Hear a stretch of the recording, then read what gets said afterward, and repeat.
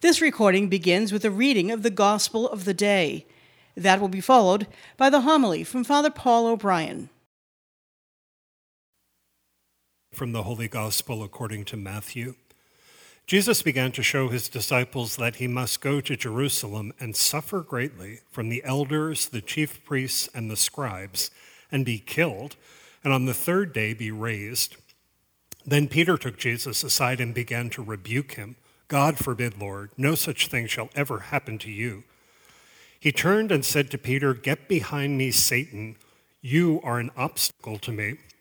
You are not thinking as God does, but as human beings do. Then Jesus said to his disciples, Whoever wishes to come after me must deny himself, take up his cross, and follow me. For whoever wishes to save his life will lose it, but whoever loses his life for my sake will find it. What profit would there be for one to gain the whole world and forfeit his life? Or what can one give in exchange for his life? For the Son of Man will come with his angels in his Father's glory, and then he will repay all according to his conduct. The Gospel of the Lord.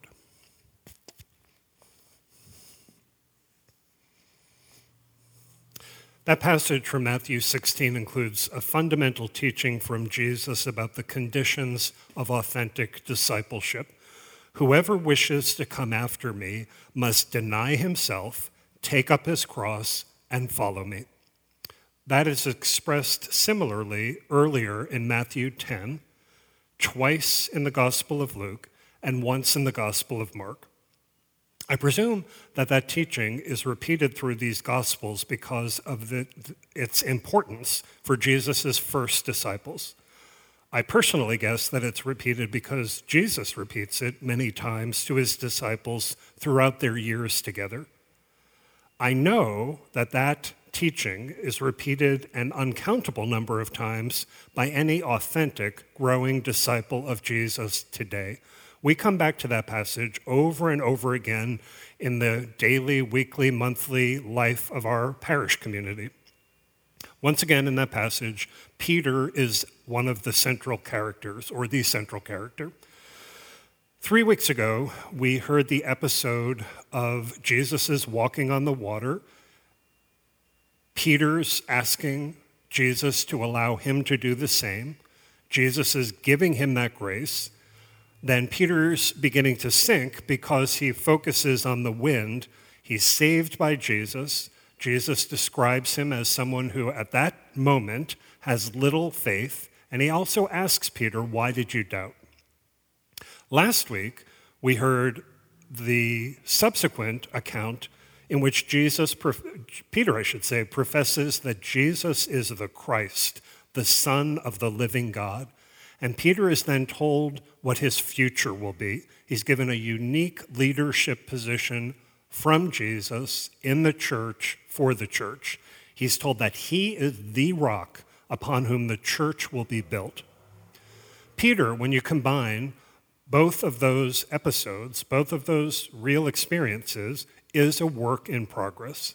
And Peter is going to continue to be a good work in progress throughout the rest of his life. So today we're hearing Matthew 16, 21 to 27. This follows immediately after last week's passage in which Peter is proclaimed the rock upon whom Jesus will build his church. Remember, at the end of last week's passage, as I just said, after Peter has correctly declared that Jesus is the Christ, Jesus strictly orders Peter and the other disciples not to tell anyone at this time that he's the Christ. Because at this time, at this point in their following Jesus, they can't nearly understand the full reality of who he is as the Messiah. Very specifically, they can't know anything at this point about the dynamic of Jesus' future passion, death, and resurrection, through which who he is fully revealed. Much still is to come, unfolding for them about Jesus. So, at this point, Matthew tells us Jesus begins to show his disciples that he must go to Jerusalem and suffer greatly from the elders, the chief priests, and the scribes.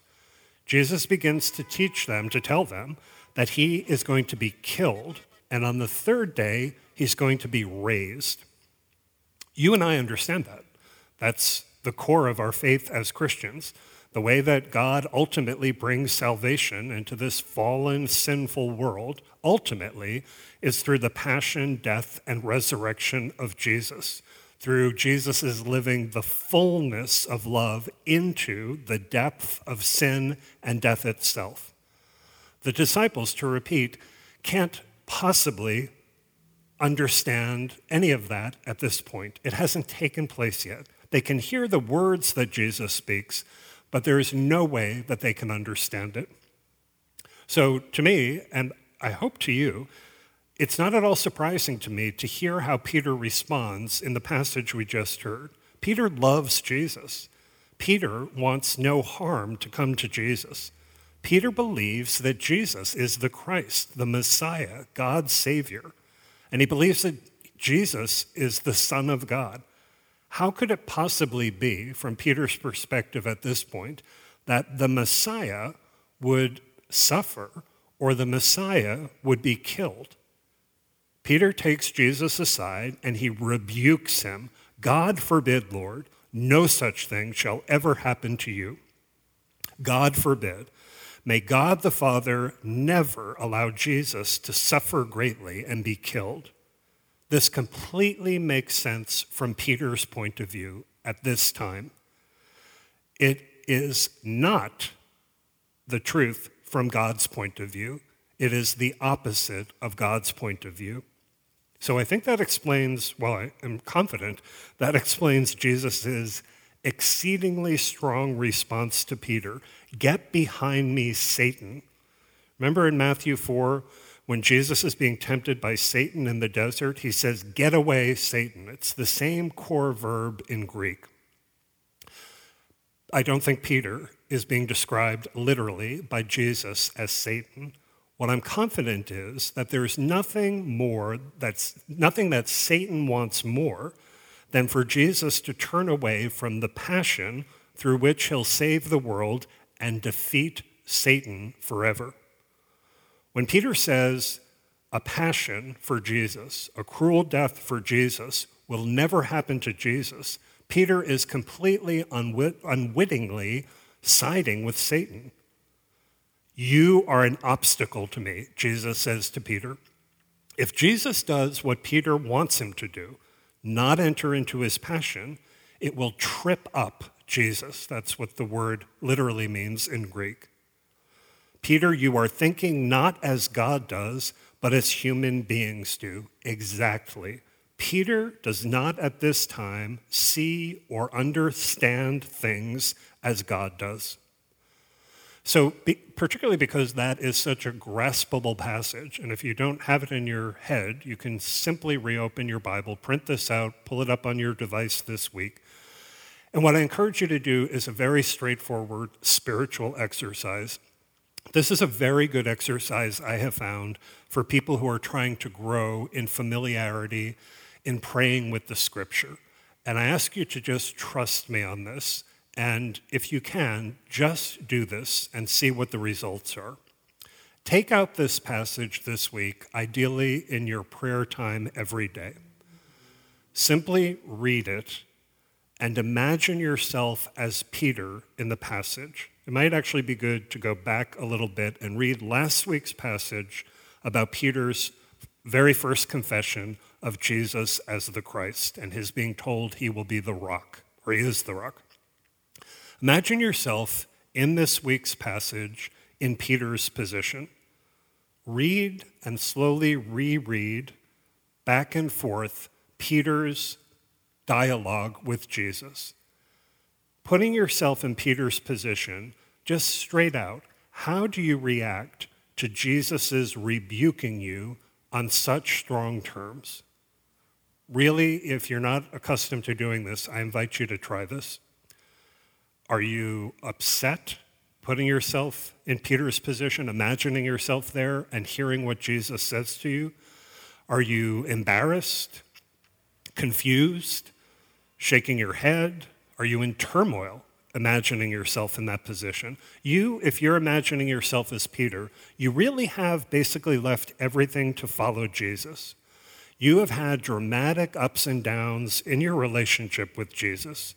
He just told you that you're the rock upon whom he's going to build his church. And now he's rebuking you as Satan. How do you, as Peter, react? Then continue to remain in that scene in your imagination and listen to what Jesus tells Peter. Whoever wishes to come after me must deny himself, take up his cross, and follow me. Peter has heard this before, and you've heard this before. But Peter and you in his place hear it again anew in the midst of this specific situation. Jesus is saying, if you really want to follow me, you must deny yourself. You must get yourself out of the center of your life and put me there. What does this mean for Peter now in this account? Take up your cross. Accept the passion involved in following me right now. What does this mean for Peter in this passage? Follow me. If you want to authentically follow me. Persist in following me. What does that mean in this specific situation as you imagine yourself in Peter's position? Stay as much as you possibly can in Peter's place this week. Put yourself in his position. Listen to what Jesus says so directly about the conditions of authentic discipleship. What does this concretely mean for Peter right now? What kinds of choices does Peter need to make when he hears what Jesus says?